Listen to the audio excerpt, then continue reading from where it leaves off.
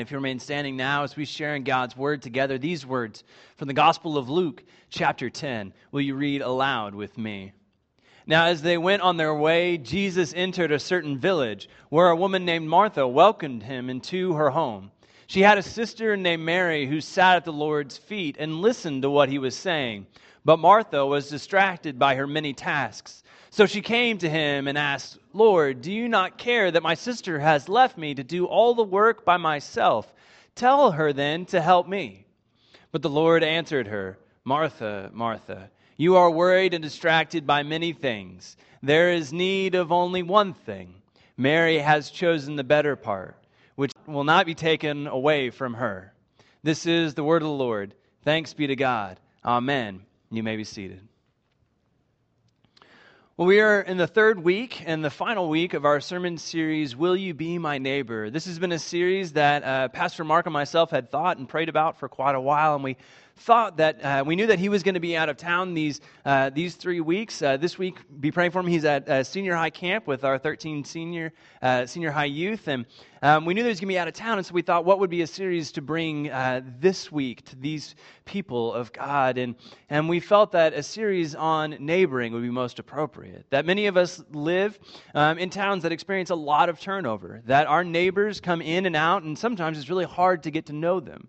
Sometimes it's really hard to learn their names before they're out and on to the next job, on to the next thing. And many times we can become kind of secluded. And so these last 3 weeks, we've been learning about neighboring, what it truly means to be a neighbor to another. The first week, we learned about the greatest commandment, that Jesus was asked by a lawyer what the greatest commandment was, and Jesus responded, to love the Lord your God with all your heart, soul, mind, and strength, and to love your neighbor as yourself. We learned then that really in our effort to try to apply the term neighbor to everyone, we actually end up applying it to no one. That in our effort to kind of love the entire world, we actually end up loving no one. We don't really apply it to anyone. And so we were challenged the first week to get to know our literal neighbors. We were asked to get to learn the names of the 8 neighbors that live around us. And then if we maybe knew their names, really get kind of involved in their life. Maybe know a little bit about their goals, about their life's hopes and dreams. And so we've been learning a little bit about that these last few weeks. Last week we talked about fear, how fear can creep in. We can kind of fear not necessarily our neighbors, but the idea of our neighbors. We make up these narratives, these stories in our head, and we kind of make these things bigger than they ought to be. But as we talk about getting to know our neighbor, as we talk about actually spending the effort to try to get to learn names and stories, as we talk about that, one of the first excuses that can come up is, well, I don't have any time. Right? Have you ever said that? I don't have any time. I am chief among sinners when it comes to that term. I got to be honest, I really love being busy. Does anybody else have this kind of, it's a craving. Really, I love to be busy. I love to have a lot of work to do. And it really doesn't even matter if it's all that important. I just love doing it. At the beginning of each day, I have a checklist on my desk, and I love to write down everything that I'm going to do that day. It can be as mundane as taking out the trash, and I'll write it down on the list. And then my favorite thing to do is check that thing off the list.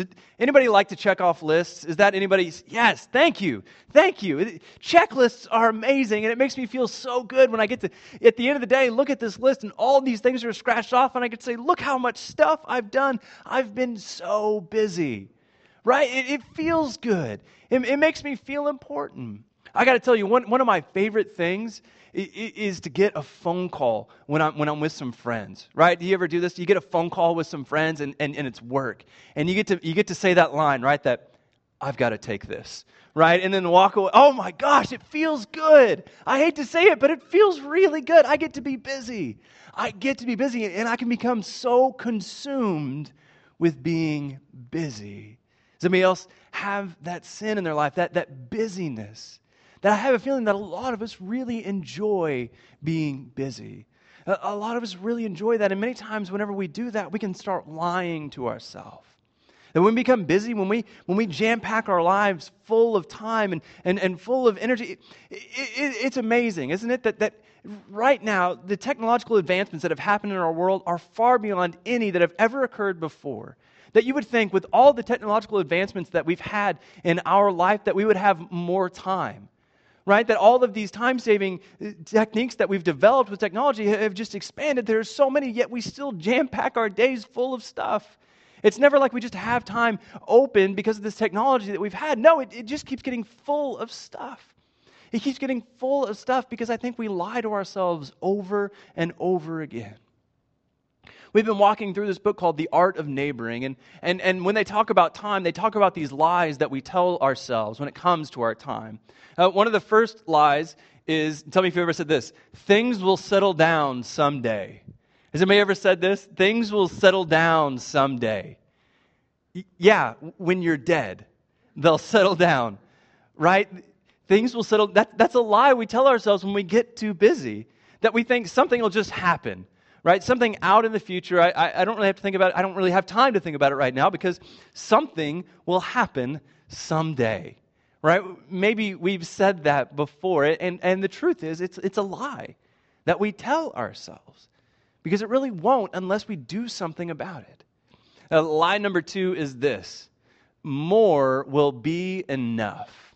Now, maybe we haven't said this outright, but our actions show it.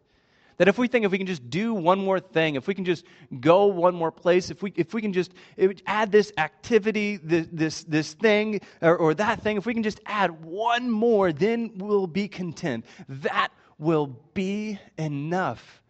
And the truth is, it's a lie. It's a lie we tell ourselves. And the final one is everybody lives like this. We tell ourselves that everybody lives like this. This is normal. This is natural to live in Edmond, to be the place that we live. Everybody lives like this, and the truth is they don't. In fact, healthy people don't live like this. And in fact, Jesus didn't live like this, and he doesn't want that for us either. Jesus says this in John chapter 10, verse 10. He says, I came that they may have life and have it abundantly. Now, when he said abundantly, he didn't mean that we would fill our lives with abundance of stuff. No, he meant that we would not just have full lives, but that we would have fulfilled lives. That we might live in Christ and we wouldn't need to pack our time full of everything that we could find, but that we might have an abundant life in Christ. And so that's when we read the story of Luke chapter 10, the story of Martha and Mary. Now, I love this story because I find myself in it so easily. It's so easy to place my life directly in the center of this story. Martha and Mary are sisters, and Martha has a home, and she hears that Jesus is coming into town. And so she runs out, and she invites Jesus and the disciples, all 12 of them, over to her house. I don't know the last time that you had 13 people over to your house, but I imagine you made some preparations. Right? I mean, and again, this is stuff that I love to do. I really do like to clean. I like to organize. I like to put things away where they go. And I like to do that kind of stuff to get ready to have people over. It really excites me. And so I would have been right there with Martha, just getting the whole house ready, especially if Jesus was coming, right? I mean, you would make some preparations. You would do some stuff. You would get meals ready. You would put the nice pillows out that the kids haven't slobbered all over. You would, put the blankets up, and you would do all this stuff to get ready for Jesus. And so then finally Jesus does come, and the disciples, I would imagine, gathered with Jesus in a common room. And what was common in these times was for a rabbi to sit at a chair. As Jesus was, he would sit kind of in an elevated space, and all the other disciples would sit at his feet. Now, this happens a lot, that you would hear that somebody has studied at this rabbi's feet. And so these disciples were disciples of a particular rabbi named Jesus. And so they would study at his feet. But what they found was that Mary was there among with them. Right? Mary is with the disciples. Now this was not common in this time, that women were not allowed to study at the feet of rabbis. And in fact, if a woman was in this room with Jesus, she was supposed to be with Martha. She was supposed to be getting things ready. She was supposed to be preparing meals. She was supposed to be cleaning. She was supposed to be getting these things ready that the disciples might be able to learn. And so Martha is in the back, right? She's in the kitchen. She's getting things ready. And you can just imagine the steam coming out of her ears, right? I mean, Mary, her sister, who this isn't even her house, right? And she's over there sitting with Jesus as Martha is just like muttering under her breath, just getting ready as Mary gets to sit and learn from Jesus. And so finally, in the midst of Martha's busyness, right, she's just had enough. She storms up to Jesus and she says, "Don't you care that I've been doing all of this work?" Can you imagine saying that to Jesus? How long had she been stewing to the point which she stormed up to the Son of Man? She stormed up to the Son of God, the one who is both fully human and fully God. She stormed up to him and she said, "Don't you care that I've been doing all this work? And Mary has been sitting here at your feet." She says, "Then tell her to get up and help me." Whew. Those are tough words, right?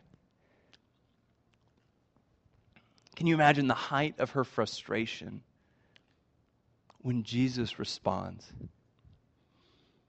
"Martha, Martha, you are worried and distracted by many things. You are worried and distracted by many things, but Mary has chosen the better." Mary has chosen the better. I imagine Martha just threw up her hands, right, and stormed out, had to mull over her words, that she had just spoken to Christ. And I wonder if as she went back to the kitchen, as she maybe even stormed out of the room and out of the house, if she sat outside and looked up at the stars and mulled over Jesus' words. You are worried and distracted by many things. Does anybody else here feel worried and distracted by many things? We feel our time can just pull us apart, that all of these opportunities, all of these things that we have signed up and agreed to do, all of these things just pull us apart to where we feel like we are so distracted, so worried that we can't even notice Christ right in front of us. We are worried and distracted by many things. And in fact, that word for things that we read in the NRSV, that word in the Greek is diakonia. And diakonia can mean things, but it can also mean service or, get this, ministry. It can actually mean ministry. In the book of Acts chapter 1, we read of the disciples getting together, and they try to find a replacement for Judas. And so we read this in Acts chapter 1, verse 23 through 25. It said, "So they, the disciples, proposed two, Joseph called Barsabbas, who is also known as Justus, and Matthias. Then they prayed and said, 'Lord, you know everyone's heart. Show us which one of these two you have chosen to take the place in this ministry,' and apostleship from which Judas turned aside to go his own." That word for ministry is the very thing that distracted Martha. Martha's ministry distracted her. That what we find when we are called to do the will of God, rarely is it ever a call to not do the bad thing and in fact do the good thing, but usually it's us trying to decide between the good thing and the better thing. That rarely will we ever be tempted simply to do an outright bad, wrong thing that God does not want us to do. But in fact, we justify splitting up our time a million different ways to do many different good things. We divide our time with many different good things. But what we find is that in this life, we can really only do a few things really well. Let us make one of those things the great commandment. That if we lived our life not doing a million different things, but in fact only committing to a few good things, great things, that at least one of those could be the greatest commandment. That we might earnestly and seek trying to love God and love our neighbor, those living closest to us, those even living next door to us, that we might commit to do that thing in this life. A little bit later in the book of Acts, we read in chapter 6 that there had been more ministry than even the 12 could do. And so we read these words in chapter 6, 1 through 4 in the book of Acts. That during those days when the disciples were increasing in number, the Hellenists or the Greeks complained against the Hebrews because their widows were being neglected in the daily distribution of food. And the 12 called together the whole community of the disciples and said, "It is not right that we should neglect the word of God in order to wait on tables. Therefore, friends, select from among yourselves 7 men of good standing, full of the Spirit and of wisdom, whom we may appoint to this task, while we, for our part, will devote ourselves to prayer and to serving the word." So what happened was that there were 12 disciples, and they were out doing the things that Christ had called them to do. And there came a point where the Greeks came up to them and said, "These widows whom you've been in charge of caring for, they haven't been receiving their daily distribution of food. Basically, they need people to wait on their tables. Disciples, apostles, you need to do this. You need to make sure that it gets done." Now, if I was an apostle, I would have jumped on that. Right? I mean, again, I love checklists. I love doing the mundane. I love order and organization. I would have been the best apostle table waiter there ever was. Man, I would have kept like a chalkboard in the back room and kept tallies of how many tables I could wait. Right? And then I would challenge the other apostles to see who could wait the more tables. Right? I mean, I would have been the best apostle table waiter. I wish I could have that job. But what the apostles did in their wisdom and said, no.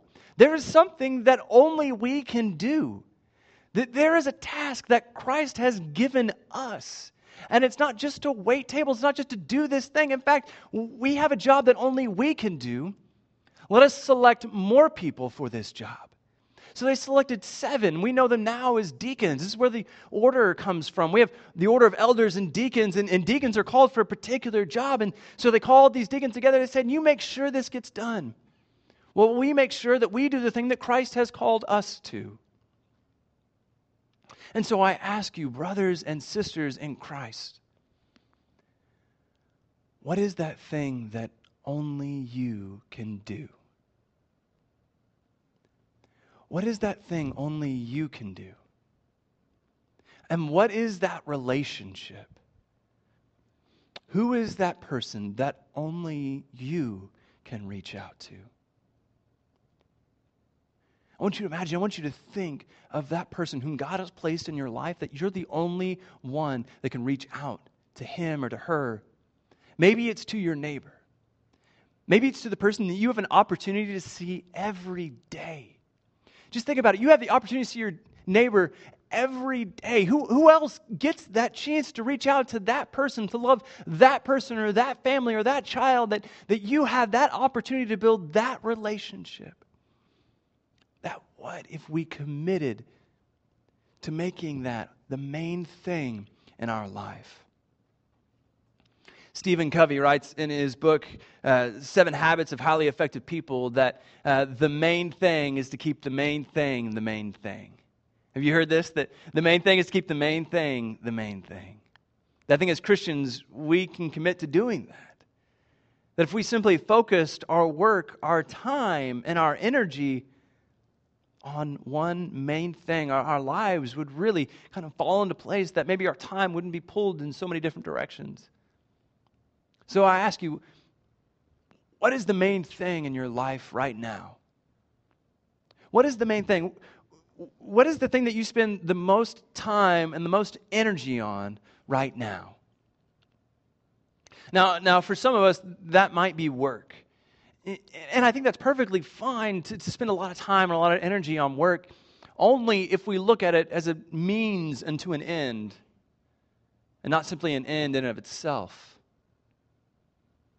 Then when we start focusing on our work simply for work's sake, well, then there are layoffs. And then we get that promotion that we thought would surely be different, but we become sorely disappointed that our time and our energy could surely be spent in different ways, doing something that only we could do. What is the main thing in your life? Many times it's really easy to spend all of our time and our energy on our children. That can be really easy to do, to dump all of your life into cultivating these relationships with our children. I think that's awesome. I think that's perfectly right to want to do, but we have to make sure that we're not actually hurting ourselves and our family in the process. That what we see a lot is our parents dumping a lot of time and energy into sports or into music lessons or recitals, and we love that. Honestly, we sponsor a lot of kids out here that use our fields and our grassy areas for sports, and we just love it, an opportunity to love children. But what we see a lot is really parents dumping a lot of time and energy for these things in and of themselves. And if we really stop to focus on what's the goal in that, what's the intended outcome for these things, and if it's to hopefully make your child a professional athlete, then maybe this is the right thing. But if not, is there another way to achieve the same goal? That we might actually have the opportunity to free up our time and our energy to focus on what we have agreed to as the main thing.